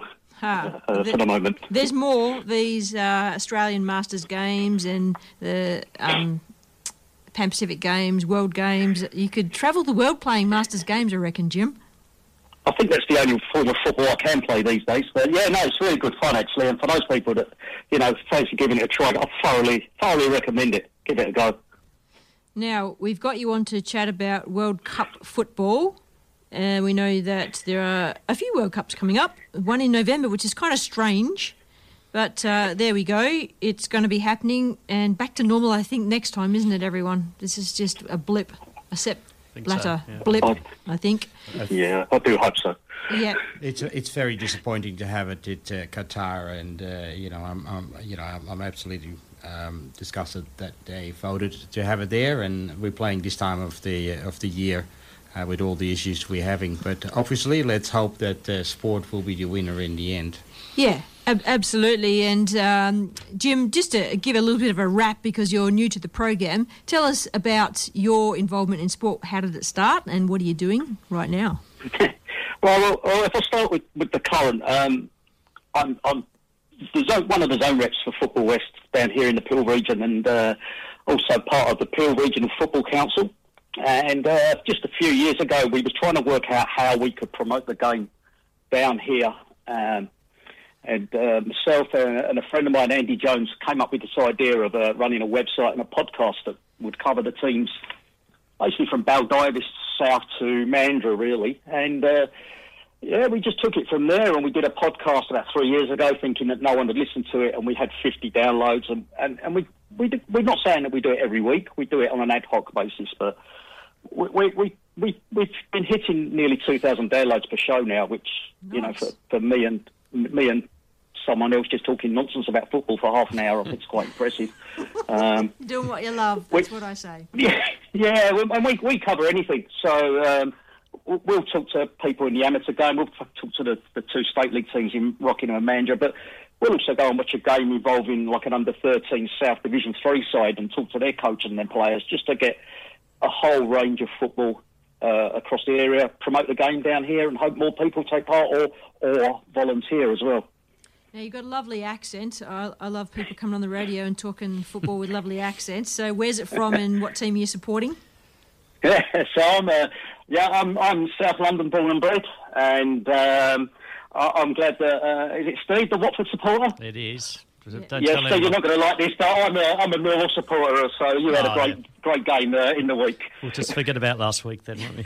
No, I'm quite happy to talk about that, Yeah, I reckon it would be. Yeah, Millwall, Dennis Wise. Dennis Wise, and probably the most famous player, Australian-wise, Tim Cahill. Yeah, of course. Yeah. Teddy Sheringham as well. Teddy, that was the era really when Sheringham was up front for us. In our 2 seasons of playing top flight division, which was way before the Premier League started, and doesn't look like it's going to happen for a while yet. But you're passionate about it, and that's the thing. I wish that Australian football supporters were passionate like that, but we haven't quite got to that stage yet. What's your theory on that? Why aren't Australians passionate about their football like other countries are, Jim? I honestly think it's because if you go A-League, it's only one division. There is no promotion, no relegation. There is no time when you can sit there and go, we need to get the 3 points to stay up, or we need the 3 points to win the league. And I think until a second division where there is that promotion and relegation, so that bit of competitive edge, there's too many games towards the end of the season that are pretty dead. So it doesn't create the excitement and loyalty to support your club to inspire them to move up. They're just always going to be in that space. It doesn't help, though, that, in the sports media, there's like 20 pages of AFL and then one page of soccer if you're lucky, so it's, and same on the TV, obviously, so, yeah. Yeah, that's tough. And that's not helping the free. There's hardly any football free to air TV these days as well. Yeah, you got to pay your bucks and then you get something. Right, let's talk World Cup Qatar, Group B. What have we got to look forward to in Group B? Well, I don't know if anyone else really agrees with me, but it's pretty much. I think it's the group of death. There's always one group of death in every World Cup, and this looks like the one. So really, I think laughing says it all, there, Jim.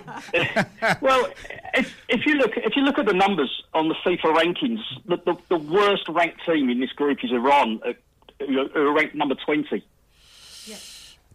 So I'm already making excuses.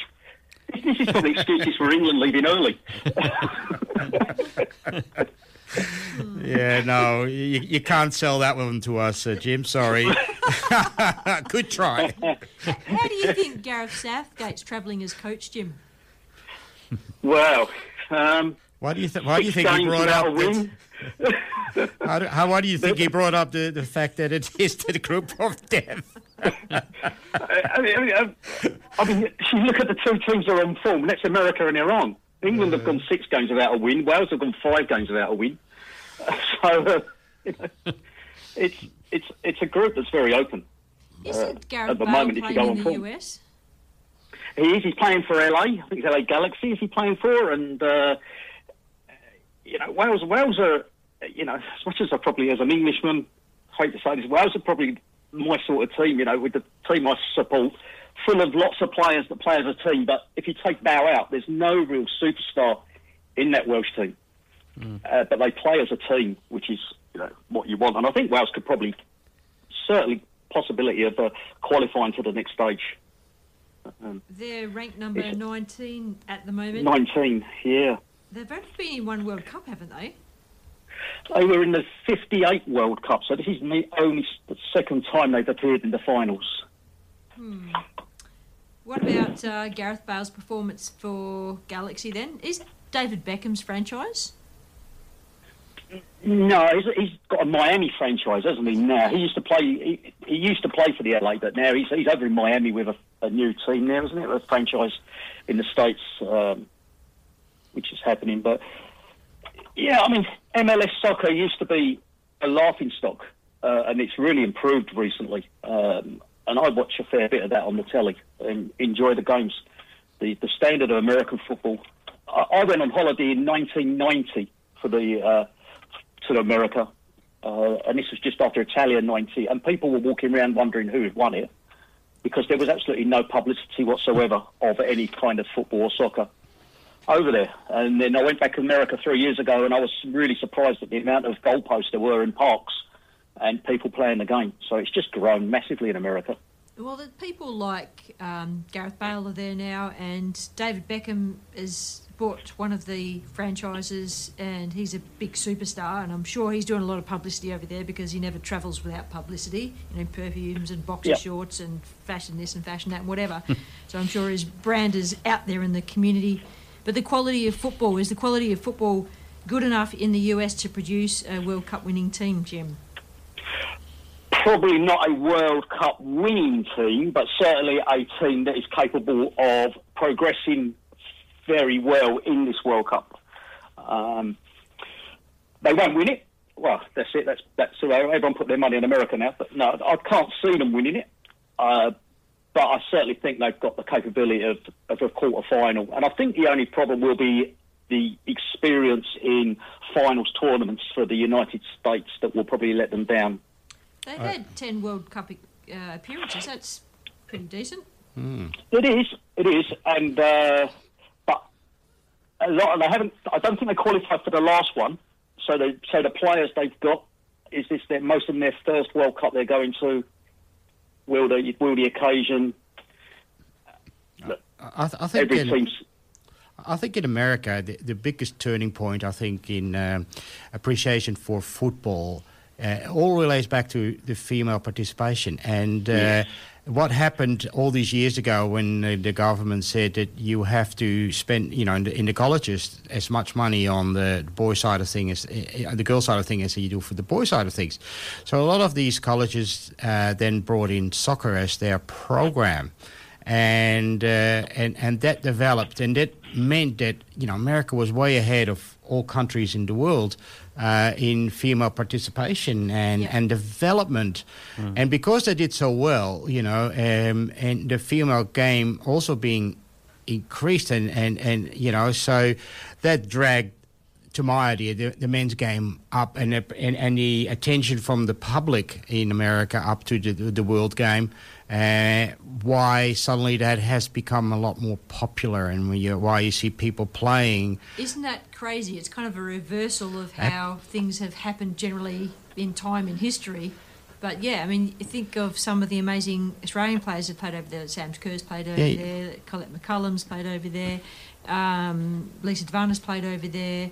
Tom Samani's, our former Matildas coach, has gone over and coached over there in the professional league, and that, I think, was the first fully professional league that I remember for women's football. Well, Scandinavia had some, but yeah, it definitely dragged the game there out of obscurity. Yeah. That's right. And it brought the attention of the public, and because they started winning the Olympic Games, which obviously were big tournaments, that suddenly that's where they got the attention.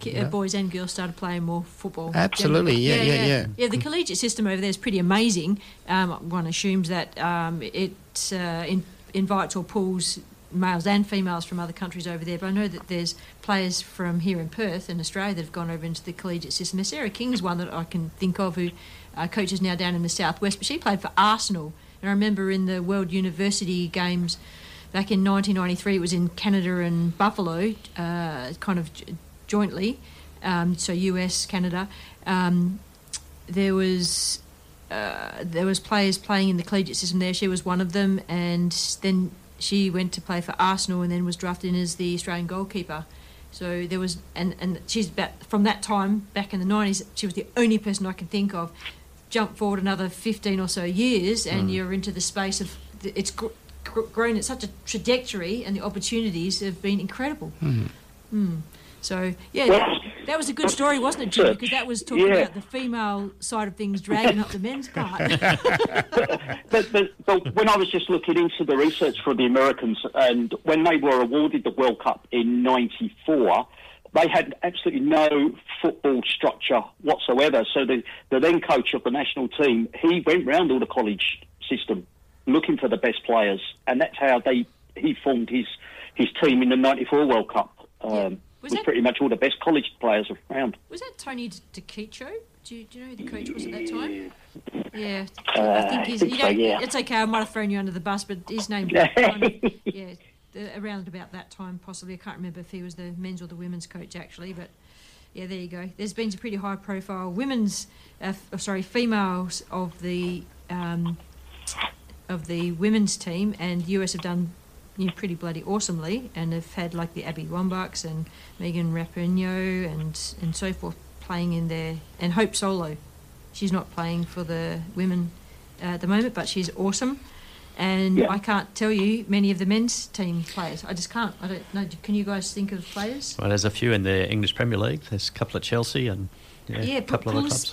Pulisic for Chelsea's probably the. There's an American coach too in the EPL. Yeah, the Leeds coach, Jesse Murch, is an American coach playing for Leeds United. Yep, that's right. And there's that awesome series. What's that awesome series on Apple TV about that guy's... Ted Lasso. Ted Lasso, that's it. Yes, all right. Love that series. Yes. You've got to see that, right? Ted Lasso. Yeah. I'll make a note. But talking of TV, I was just looking at how many of these teams have played each other before in past World Cups, and USA versus England. If I can take you back to 1950, England had loads of superstars, and they were one of the favourites to win that tournament. And the USA basically fielded a team of the proverbial butchers, bakers and candlestick makers, and won 1-0. They beat England 1-0 and actually made a film out of it. So I don't know if you've seen that film called The Game of Their Lives. Oh, I have not. I'm putting that down. The Game So of Their there's one for you. Yep. Well, that's all about the United States beating England 1-0 in the World Cup finals. Okay. Which is classed as one of the biggest shocks in World Cup history. Oh, nice. All right. And USA ranked number 14, so they're kind of second ranked in the group, with England being ranked number 5. So what about Iran? How are they looking? Who's the players outstanding in that space?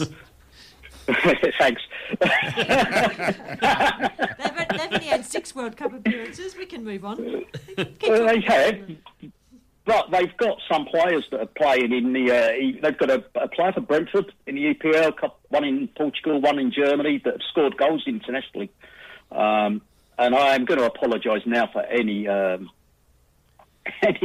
these pronunciations. You're going to go for the yeah, but they've got.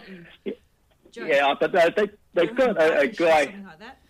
Yeah, midfielder for Brentford, back Gados, I think his name was. He actually played twice for Sweden in non-competitive games. But he's played 65 times for Brentford, so he's not like a fringe player. He's pretty much one of their first-team players. What division is Brentford in? Premier League. They're in the EPL. Okay. All right. I'm not a big follower of the EPL, you can tell, so you can just bring me up to date with what's happening there. And then their top goal scorer, I think he's called Asmon, plays for Bayer Leverkusen in Germany, and internationally he's got 40 goals in 63 appearances. So that's decent. Anyone that's got that sort of record knows where the back of the net is. Yeah, absolutely. So, okay, let's talk about your favourite group then, England, the players that are outstanding in the English team that are going to make an impact. Well, as I say, they're 6 games without a win, so, it's anyone's guess, isn't it? And who turns up? I mean, obviously you've got Harry Kane up front from Tottenham, who's the captain, and he's only 2 goals behind Wayne Rooney to get in the all-time record goal scorer. But if you look, really, I think their best player on form at the moment is one that doesn't play in the EPL, and that's Jude Bellingham, who's in Borussia Dortmund in Germany at the moment. I think he's their captain as well, and he plays in midfield. He's only a young lad, 19-year-old lad, and started out at Birmingham City, went over to Germany, and now I think is he the next player that Man United, Man City, Liverpool are trying to buy for 80, 90, 100 million next. Wow. Okay. I've got a bit of research to do to know more about the English group, the English team then.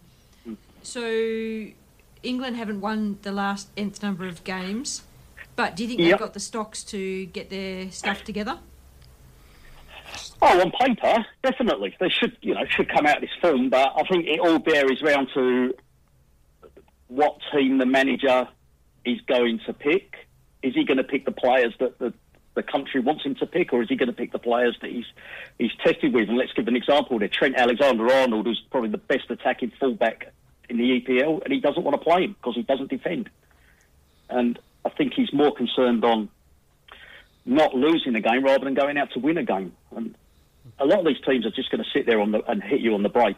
And you've got to go out for a positive attitude and win these games, I think. Any team really is depending on if they gel. I've seen it so many times where you have a team of superstars and they get knocked out in the first round, whereas that same team could be 4 years later win the championship. If they gel and then they progress during the competition, it makes a big difference. So, and believe. Are you saying that if you included a player like that and he had some failings, you could include another player that kind of balances that and it could work? Is that what you're saying? Yeah, no, I'm not talking about on the field. I'm meaning off the field, gelling as a team off the field as much as you are on the field. I've seen it. Holland is renowned for that. Some of the times they're bigger on the before they get to the tournament. So and that makes the big difference. If players think they're not being played enough, and it gets people on side against the coach, you need to be harmonious as a team. Coach and players need to believe that they're where they're going to go, and they want to play for the greater good of the country and the team. So, And then I feel like any team, even England, can win the championships. So when you started talking then, I started thinking about Cristiano Ronaldo. And defensively, I'm not quite sure how to articulate a conversation there, but attacking-wise, he does the business. So he's very good at scoring goals, but does he defend for your team? And would you put him in a team if you had other players that can attack and defend as well? Yet he's still going to be playing for Portugal. I don't know whether he's going to be the captain of Portugal or not. Do we know? Anyone? No. Yeah, he's the captain. I think he is the captain of Portugal. Okay. Yeah. Rightio. So what's your thoughts on that, Jim? Are you saying that put the players in that have amazing skills and then put other players in the squad around them that can support that deficit and then the balance is there, or don't include them? No, I think they should include them. I think that if you've got the talent, you've got the skill, then you should be in that team. And there's enough defensive-minded midfielders in the England squad that can supplement the attacking of full-backs and the attacking players. And I'm just looking now at the midfielders that were in the last couple of games, and they're pretty much all defensive midfielders. So you've got the hold, where they can just hold and let the attackers and let the full-backs who are attacking, let them attack.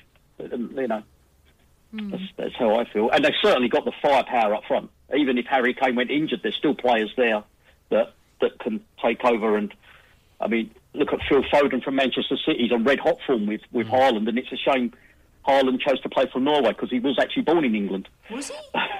Yeah. I didn't know that. Wow. Yeah. He's a I machine.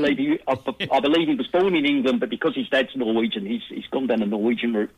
Wow. And what about it's a shame that Marcus Rashford for Man U? Is he in the squad? Anyone know? Well, the squads have to be announced by the 11th, isn't it? I think. Yeah. So he's been in and around the recent squads, but the last couple of games, the last two games against Italy and Germany in the Nations Leagues, he wasn't part of those squads. They actually preferred Ivan Toney from Brentford to take his place, who didn't actually even make a start or an appearance in either of those games. Okay.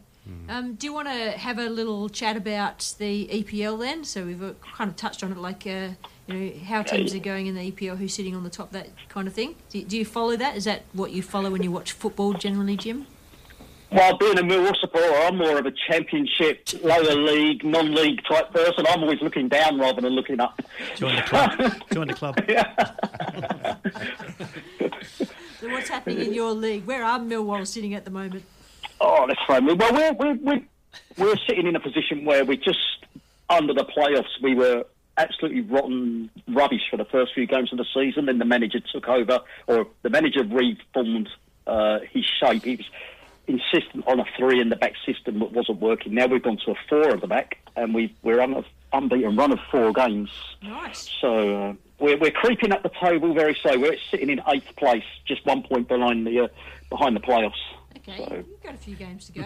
Improvement. Yeah. It's good that the coach figured out that the change was going to help. I just heard overnight too that Steven Gerrard's lost his job with Aston Villa. Yeah. Yes. Yes, they lost 3-0 last night, I think it was, and then the supporters turned and were giving him a little bit of abuse at the end of the game. And I think in England especially, once the manager loses the support of the fans, then I think that's where your trouble is, and it's really hard to regain that support of the fans.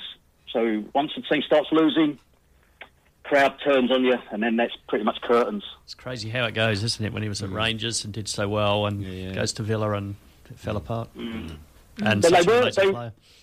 But what I was listening this morning to a football show, and what they were saying is that he lost his assistant manager, who went to QPR to be their first team coach, and ever since then he's not been the same person. And QPR, Queen's Park Rangers, are currently sitting top of the championship now. Yeah, that's right. So they do believe, and I also think that Wolverhampton have lost their coach, and the guy who's now at Queen's Park Rangers turned down the Wolverhampton job in the Premier League to stay with QPR in the Championship. So there's obviously something going right at that club at the moment. So Stevie just needs to do a bit more learning and team up with someone who knows Klopp. something that he doesn't. Jim, we're going to leave it there. Appreciate your time today. Thanks so much for joining us. And if anyone wants to tune in to your podcast, they can go to Next Goal Wins and have a listen. Yeah. It's just it's pretty obviously in the close season. It's pretty quiet, but we still got the website, got the podcast that we just update as and when things happen, and just keep promoting the football in the area. Really, good one. Appreciate your time today, Jim. Thanks very much, and enjoy your football over the weekend. Thanks for the invite, and have a good weekend, everyone. Good on you, Jim. See ya. Take care. Bye. That was Jim Webb. He's got his own football podcast. Boys, thanks for joining us the last 2 hours to talk football. Appreciate your time. Thanks, Betty. I hope your next week of football goes all right, and you're all welcome to come back in and join me again next time, all right? Thanks, everyone, for listening in. Next up is Len and Bags Groove with Jazz. This is Penny, Steve and Rob. Out until the new team comes in next week from 10 o'clock. Thanks for listening.